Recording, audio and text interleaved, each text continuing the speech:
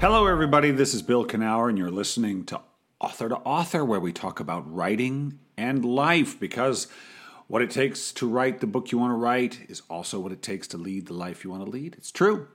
Author2Author is brought to you by Author Magazine, the premier free writing magazine on the internet, featuring articles on writing and the writing life, as well as video interviews with best-selling and award-winning authors across the genres. My conversation with Daniel Handler, a.k.a. Lemony Snicket, is up there now. Great conversation. Hope you check that out. You can find it all at authormagazine.org.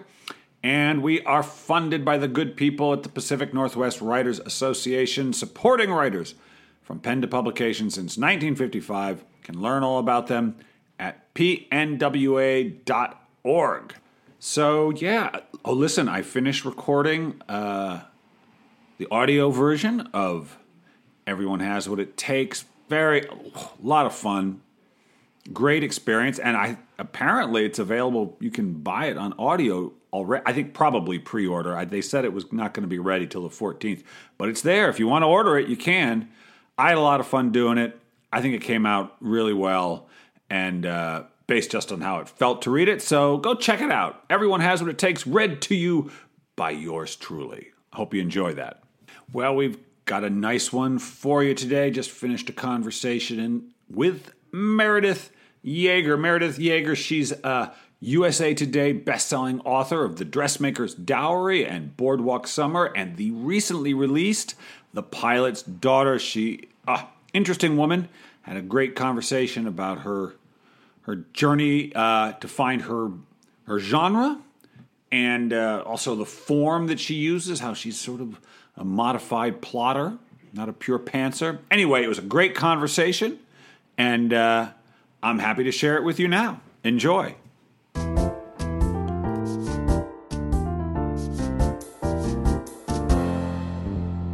All right. Well, Meredith, welcome to the show.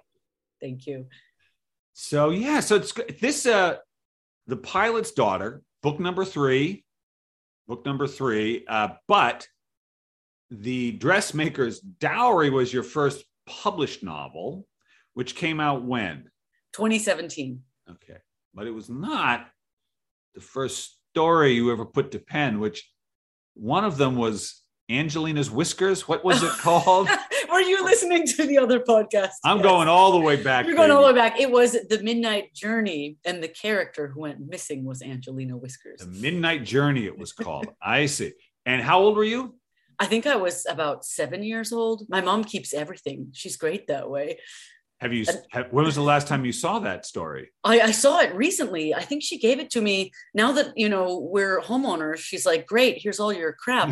So I have boxes of like everything, and I get it. I save all my daughter's art. But so I saw it fairly recently, this funny little book. It was cute. So you were 7.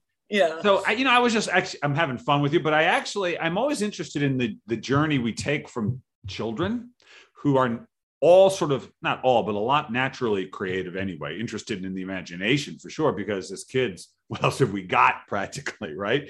To this world living as an adult who's inventing things. What do you remember, if anything, about being a girl and your relationship to stories at that time? Oh my gosh. I mean, I loved them. I was so immersed in them.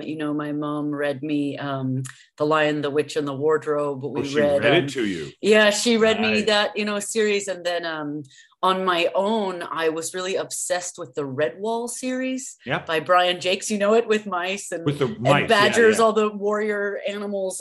They all had M names. And I felt like I was destined to be one of these warriors. They were, Matthias and Madameo. Then there was a girl named Marielle, and I thought she was, so awesome. So did a lot of mouse stories. But yeah, I was very imaginative. We grew up without cable, no video games allowed. So my sister and I entertained ourselves by, making up stories and doing a lot of illustration and art together. All right. So your sister, older or younger? Younger by 4 years. She's a graphic designer now. So we both ended up with artistic professions. Yeah, she's like a senior designer. All right. So you were drawn to it right away. And so, but you didn't, as I understand it, you didn't go get your MFA from Iowa, Iowa Writers Workshop, and you went sort of professionally. Yeah. That's right. I mean, an MFA is a real privilege. It costs money and it takes time, and it guarantees you nothing. You're going to go into debt. And I thought I could go into debt, or I could make money and try to figure out how to do this. So I have a few writer friends who also did the no MFA route. You do kind of feel like an outcast in the beginning, but it doesn't matter. Agents don't care. I don't know. They just want a story writers with a hook.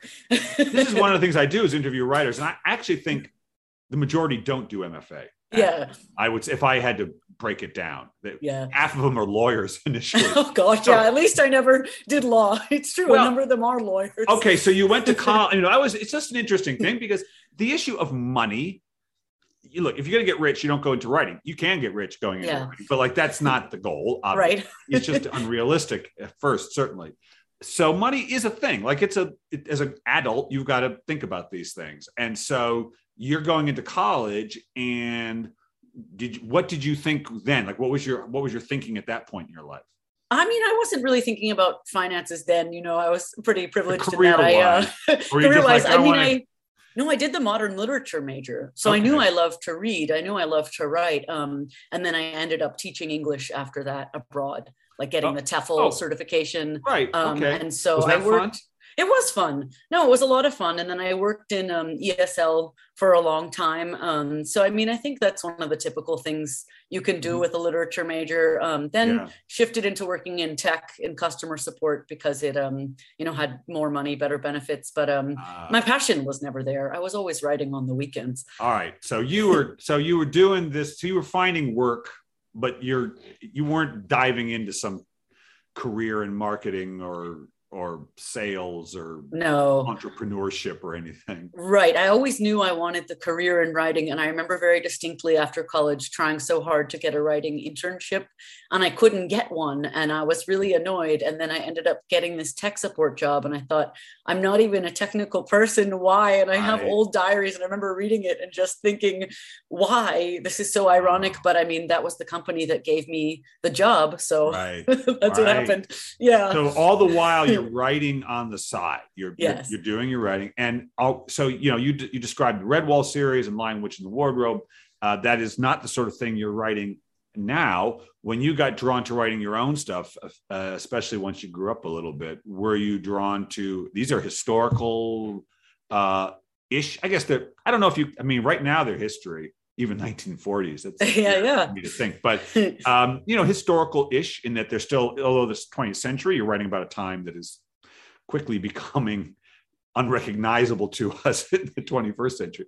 Gen Z says I'm from the late 1900s. Do you know how bizarre that sounds to my ears? Who said that to you? Gen Z. Like, I'm a child of the 90s. Oh, you're from the late... But they don't call it the 90s. They say, The Matrix was this movie from the late 1900s. Oh, stop. Bizarre. No, it's true. I know. I've got kids who are in their 20s, and it's hard for me to think about my life growing up in the 80s and what the 50s represented. Oh my God, that's not that. Okay. All right. We could spend all our time just bemoaning that. So, but you're writing, were you drawn when you're writing stuff, were you doing short stories or novels when you were writing on the side? I was doing novels, and I started off doing contemporary. So I, with the literature major, I started quote unquote cheating on my syllabus with this like chick lit that I loved back then, Bridget Jones's Diary, really fun books, Jennifer Weiner. And so I thought, that's what I want to write. But I hadn't studied the market, and I didn't realize when I started writing this novel with the intent of publication in 2009 that it was a big paranormal craze. That's when Twilight was happening. Everything at the time was vampires and paranormal romance. I remember it well. Yeah. And so when I was finally querying this women's fiction, the feedback I was getting from agents was like, look, this hasn't sold since the year 2000. You're about a decade too late. And then I, stuck with it, did another straight contemporary novel where I got slightly closer to getting an agent. But switching to historical I had started my reading interests had become more varied. So I had read some dual narrative fiction where it had a modern day protagonist and then a mystery in the past and the two interwoven stories. Yeah. And after reading that, I felt inspired and I thought, I want to try and do that. So that was when it pivoted for me. And that wasn't until 2013. Wow. Now that's interesting. And so you had to strap up your research boots. Yep. And go learn about another time. How was that? Because I used to write fiction and I would put it back in the past, but I actually didn't like researching. I found it kind of tedious. So it was not a good fit for me. So what was it like for you doing that? I figured I had to choose a time period that I was excited about. I've always been drawn to Victorian San Francisco, and that's where the Dressmaker's Dowry is set. And so I just was fascinated. Like, I did love reading Dickens in school. I really like this idea of, like, you know, the disparity, class disparity, economic disparity. And so I wanted to showcase that in the Bay Area, this sort of dark underbelly when San Francisco had the opium dens. Well, Bay Area, San Francisco, I actually was researching a novel set in San Francisco in the 40s and 50s, 1840s and 50s. And that place was a muddy, no place. And I mean, the gold rush, but it was it was not what we think of today. Not at all. Right? Yeah. And so I think what inspired me back then was I was working for a tech startup.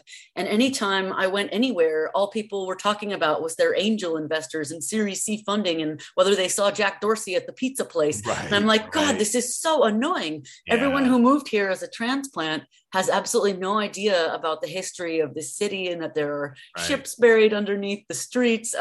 So I thought, I want to really show the generations of people who are here before, and that there was a whole, you know, multiple stories of people before the tech boom. So I think, being in tech, working in tech, and as a Bay Area native, that really, you know, I'm like, I gotta bring back the real essence of San Francisco. So you were raised in the Bay Area? Yep, born and raised in Berkeley, California. Okay. So this really is your home. This is I suspected as much. You know, I interview so many writers, and I can tell, and it's not for good or bad, because I interview a lot of Seattle area writers where I live, and I always know the ones who are like, "Oh, you're writing about your hometown now." Yeah, I wrote about Providence, where I was from. So nice, same thing. So all right, so you got some interest in that, and you sit down, you start writing the Dressmaker's Dowry, and did it feel any different when you started doing it, or just thought, well, I'm gonna give this a try and see what happens? It did. So I mean, craft wise, we say in the community, either you are a plotter or you're a pantser. All right, wait,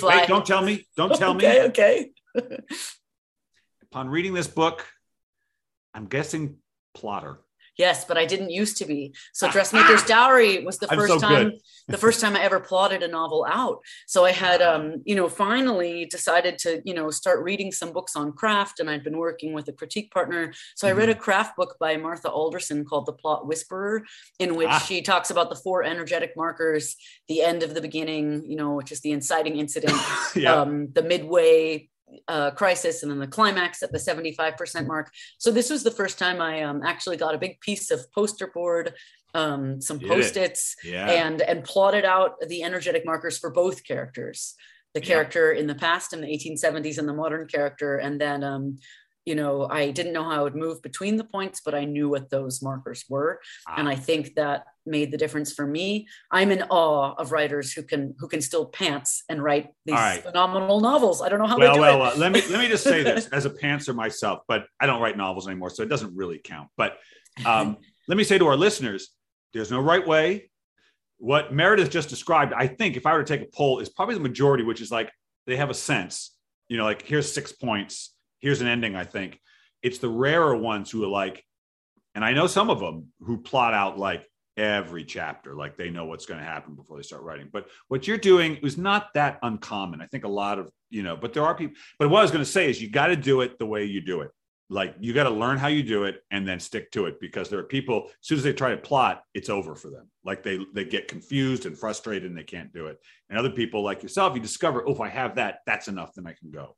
So there is no one way to do it at all. Not at all. It's whatever keeps your own creativity flowing. Yeah. For me, it's, I write chronologically. So I'm looking forward to this big scene, this big dramatic scene, but I can't get there unless I actually, do the 100 pages before. Right. And so it's, I write, and some people don't write chronologically. And like you said, there's no wrong way. But for me, I always write in order, and I want to get into the meat, into the drama. And so then it inspires me to try to keep each chapter interesting and up the stakes. I have a theory, and I'm going to put it to you, but you can think of it what you want, which is that if contemporary women's fiction, young professional women, what we call chick lit in the mid early 2000s, had really been your passion, you'd have found an agent and a publisher for it. Like if that had been your thing, you would have found your thing. I posit that the reason the Dressmaker's Dowry sold was you found a means to write it. Like you found your approach to writing, which was very important, right? You found your way you wanted to tell stories, and you found a subject matter that grabbed you in a different way. It's so true. And also, I think it's so unfair as women that there's even a category called women's fiction, because there's no men's fiction. You know why? You know why there's no men's fiction? Literary fiction. No, because they don't read it. That's why there's no men's fiction. No male readers, but not many. I think it's interesting because you look at these different genres, and it's like if you write literary fiction, it's less plot based and more character based, and you get all these accolades for your sparkling prose. So I think I always aspire to get better, to improve my craft. I would love to I think we all lean trying to write literary, but then you see where you get pigeonholed in the market. Very few are. Not everyone can be Sally Rooney or Donna Tartt. Whatever, just tell your stories the way you want to tell them, and you're making the world a better place. Don't you worry. I know I cannot stand the division. I interview all kinds of writers, and I have my own aesthetic, but it's just, there's nothing better than a person telling the story the way he or she is meant. The story he or she is meant to tell in the way they are meant to tell. Like that is why you're on this planet, not to be labeled literary or whatever. Oh, it drives me crazy. It just undoes so many people like yourself whose stuff probably won't get categorized. I don't know, probably won't. It'll be somewhere people will go, well, maybe it is, maybe it isn't.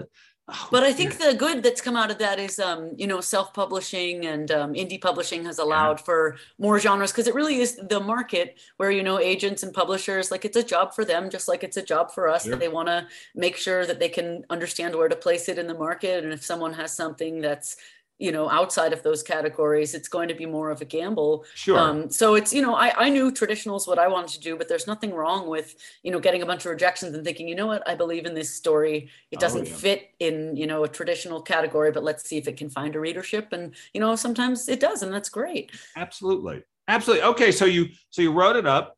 And did you enjoy it? I mean, did it feel good writing it with both the subject matter and the structure you gave yourself? It did. So I actually started it on my honeymoon in Greece. I'd been working the super long hours at a tech startup. And so this was the first time I had the time to even think creatively. So, we were on honeymoon. Yeah, we were on Mykonos, and because of the jet lag, I would wake up super early and scribble and do all this research on the 1800s in this little notebook. So I'm thinking about, gritty, dirty Victorian San Francisco, even though I'm looking out, at the Aegean Sea. So it's just, it wasn't, people always said, I don't understand. Why didn't you write about Greece? But it wasn't that the landscape wasn't inspiring. It's just, I finally had space to think, I wasn't answering. What did your new hubby think of this? Did he say, what? What the hell? No, he knew. We've been together forever. Like we've been together a long time. He knew. We'd been together, I think, 6 years already before we got married. So he had seen me, cry with all those agent rejections. He'd already seen me shelve those first 2 novels. So he wasn't surprised in the least that I was. I talked to Daniel Handler recently, another San Franciscan, the guy who wrote Lemony Snicket, aka Lemony Snicket. And he, on his honeymoon, was editing the manuscript for his first novel that would just come back from the publisher. Yeah. So maybe there's something to it. I don't know. Yeah, definitely. All right. So you're starting a new life. Well, kind of, but you're officially married. And then you got this new book. And so you're working on it. And how hard was it? Relatively easy to find a publisher for it? Or was that no? Oh my gosh. I mean, it's always, well, actually, it was hard for me to find an agent. The publisher, I credit my phenomenal agent, Jenny Bent, for making it not Jenny hard to Finch. find. Yeah, I love her. And I've been with her now for, 5-6 years. So no, I credit Jenny with actually not having a hard time finding a publisher, but it took me, 6+ years to find an agent. And then the funny thing is I had queried Jenny with those women's fiction novels. Yeah. And I asked her if she remembered me, and she's like, I get so many queries. I'm sorry, I don't remember. But no, when I sent her the Dressmaker's Dowry, she gave me a revise and resubmit and said, hey, I really see potential here, but would you be willing to up the stakes and up the ante in the modern story and make these changes? And people get this a lot. It's up to the writer to decide if they sort of align with the agent's suggestions and are willing to do it. Even if you do it, it's not a guarantee they'll sign you. So that was an incredibly nervous point in my life, the 5 months between sending the revisions to Jenny and then hearing crickets. And I was working at a different tech company, and I just thought, this is probably just going to be it, me and customer support for the rest of my life. And then I got that email that said, I want to sign you. And then she sold it pretty quickly after she signed me. So it was a short journey to the publisher, but a long journey to the agent. 6 years.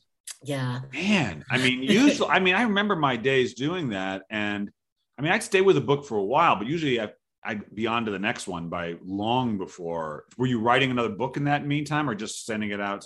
No, I totally wrote another book in the meantime. That one ended up being my second book, Boardwalk Summer. I wrote Boardwalk Summer in 2014, I think, after I'd put Dressmaker's Dowry aside in 2013. So sometimes you just start working on something else. Yeah, well, you kind of have to, I think, just to keep yourself sane.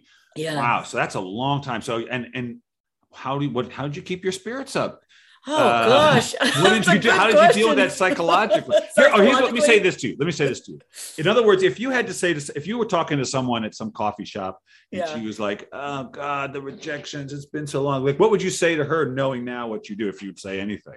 I'd say you have to recapture your joy, and it's okay to take time off writing. I took a whole year off writing. That year when I was at the startup, I didn't write for an entire year because the rejections had hit too hard for too long, and I just didn't feel good. And so, when I wanted to write on my honeymoon, that was organic. That wasn't like, oh, it's time to try again. I was like, hey, I feel creative. I'm relaxed for the first time in 12 months after planning this wedding. And, and so, I'd say, if someone's feeling discouraged, that's okay. Ask yourself, would I still do this if no one paid me? Would I still do this if no one read it?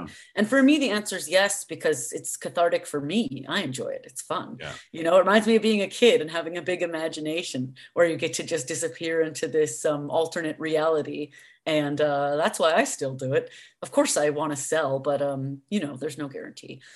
That's good. That is a good question to ask somebody, because if the answer is no, then you probably don't want to do it.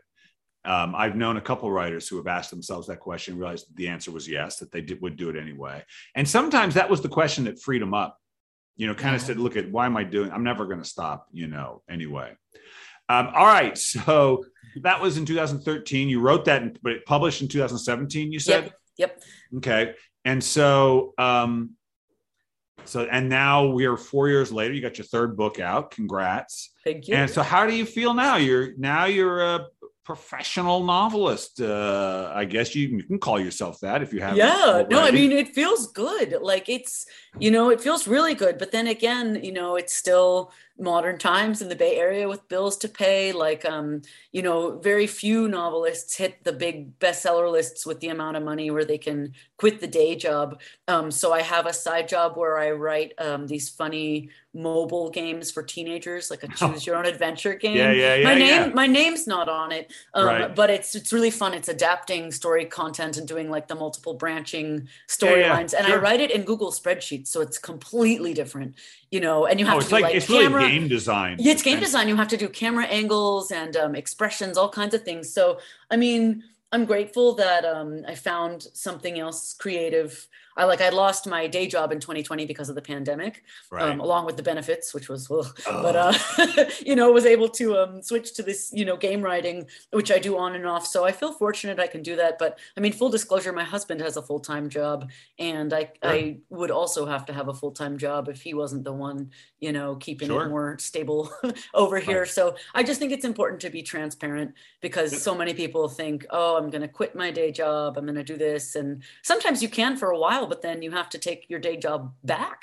And then you feel like, did I fail? But no, it's just how it is. I think with a writing career, it's so important to kind of see it as a snowball type thing. Because the more books you sell, the more books you sell, and nothing has to go out of print technically now because people can always buy the digital versions. And I just think, it builds and it builds. If you keep writing, it builds and it builds and it builds. You may look up at one day and say, oh, I see. Yeah. My back list is selling enough and that I can actually do this. So it feels good, and it's like you have to mark those personal milestones. You know how Facebook will show those Facebook memories? Yeah. You're like, oh God, did I really say that? So it recently sent me one that was, my husband brought home these beautiful shelves and I wrote, I hope my books will fill these someday. Aha! And now to think, we still have the shelves. I'm waiting for him to install them in our new house. And I thought, that actually is a big personal milestone for me. I have 3 books. I can put them on that shelf and that's not nothing. I am proud of that accomplishment. I know, but it's like just the other day, my wife pointed to our bookshelf. She said, look at all your books. Look at them there. See, look at it. I was like, I know. What about the next one? Right. Yeah. It's hard. It's like, it's such a competitive industry and people are so supportive. Like I love my writing community. I'm sure you meet so many people. It's like writers are the best people, but then it is, you feel like a strange mixture of jealousy and then happiness for someone. It's possible to want something, to feel proud of your friend and then to wish it was you at the same time when you see someone's book get adapted for television or adapted to film. Hey man, you know what you do? I know it's teacher. She's really good. And she says, you think, all right, that'll be for me. Instead of being jealous of, which believe me, and jealousy is just energy down the toilet, right? Yeah. But it's like, I do think it's a misinterpretation. We see something we like. We go, oh yeah, I'd like that. And instead of thinking, how can I get that? We just think, oh, they have it, I don't. Right. Boom. Because I think I have my theory of creativity and of life in general is it is not competitive, that the competition is a misinterpretation, that there's room for everybody. There's room for everybody's books and everybody's stories. There's billions of readers, literally. There's plenty. And I think that the competition idea screws with our mind. It's so true. What are we? It's because we live in this capitalist system. Yeah, that's right. That's right. It's like, but I think it's false. I think there's just creativity knows no, like there is no opposite of you. You're unique, and that sounds cliche, but it's true. It is, Meredith. true. It's absolutely true. Only I needed this pep talk. I appreciate this. Hey, you know what, Meredith? That's the other thing I do is I give people pep talk. So I'm here for you, baby. Don't you worry. So, all right. Well, you got to feel good. So now that this book came out November 2nd, The Pilot's Daughter came out 2nd of November, and so what you been doing? My gosh! How do you do it? Lots of promotion. So promotion wise, always connecting with bookstagrammers. Like the publisher does it to some extent, but I mean, over the years you do forge personal relationships with booksellers and bookstagrammers. It was important to me to support local indie bookstores. They all got hit so hard in the pandemic. So, there was a Berkeley bookstore, Pegasus, got to support the local Berkeley businesses. Good. And, with COVID, it's hard. Like the publisher said, no in-person events. And I thought I'd really like to celebrate. And so Pegasus said, hey, we won't host an in-store event, but we will do outdoor, like a pop-up if you can find an outdoor venue. So I found a Mexican restaurant I love. We had a party in the beer garden, all outdoors. All the kids came. I've never done like my daughter's 5 now. So it was different, but it was still fun. And, my husband's an introverted guy. And he said, that's the most fun I've had in a long time. So, yeah. Nice. Did you do some Zoom type things also? Oh, absolutely. So the Zoom, the one thing I love about Zoom is the ability to attend book launches of, friends in New York. My friend Sally, who's Australian, Sally Hepworth, she did the Zoom launch with me, which was so kind because she's, promoting her book and she's like mega New York Times bestseller. Then my friend Jillian Cantor, who writes beautiful historical fiction. I've never met her in real life, but she's one of my writing internet friends. She's in Arizona and we did the other Zoom launch. So I loved both of those. It was really fun. And so did you do a Zoom launch for yourself? No, I didn't do one for myself. I think because I like the bookstore format. So you did you did the Mexican restaurant. That was your launch. That was my in-person launch. The 2 in conversation Zooms. I wanted to do in conversation because it makes it more interesting. I like reading to an audience, but I don't like reading to a Zoom audience. Yeah, I wanted it to be more dynamic and fun than just listen. I can tell you, this book feels like a book group book. I can just see you zooming into some nice living rooms across the country with some friendly men and women, mostly women probably, talking about this book. So are you open to being a Zooming author? Definitely. Yeah, I'm available for Zoom book clubs. And so, or Skype. I think I've done that in the past. I did that even before the pandemic. Met a group of lovely ladies from Staten Island in the library who did the Dressmaker's Dowry. Nice. So yeah, it's super fun connecting with readers. Good for you. All right. So now if people are interested in you, Meredith, which I'm sure they are, I can't remember. I've visited your website, but where's the best place to learn all about you? Yeah. So the website is Meredith Jaeger Author.com. And then on Instagram, I am Meredith Jaeger Author. I have other platforms, but they're not fun anymore. So come find me on Instagram. So you've gone Instagram only. I have. I'll be on Twitter occasionally, but it's vicious out there. It's too much. It is vicious out there. Don't want to be sent into a depressive spiral. So come find me on Instagram instead. Right. Excellent. Okay. Well, Meredith, this has been a lot of fun, but I got one more question for you. And what I want you to do is finish this sentence. If all the writing you've done, all the way back to Angelina Whiskers, what was her story again? The Midnight Journey. I like that title. I've forgotten it, but I like it. Thanks. All the writing you've done, all the way back to The Midnight Journey, has taught you anything? It's taught you what? I think, God, one word. Yeah, you don't have to do anything. There's no. Oh, it's so hard. I guess, God, that's so hard. I keep thinking compassion. I think the more you learn, it's like when you read, you develop empathy, right? And when you research, you learn more about different time periods and different people and, experiences outside of your own. So that's the point of reading. Readers are more empathetic, open-minded people. So self-compassion, where it's like you make mistakes, but you move on, and also compassion for others. Maybe that's cheesy. That's just no. Compassion is never cheesy. It's only the proper way to view every human being on earth. So no, it's not cheesy. Hey, Meredith, congrats on book number 3, The Pilot's Daughter. It was so much fun talking to you. Good luck with it and all the books to come. Thank you so much. And thank you for your enthusiasm. My pleasure.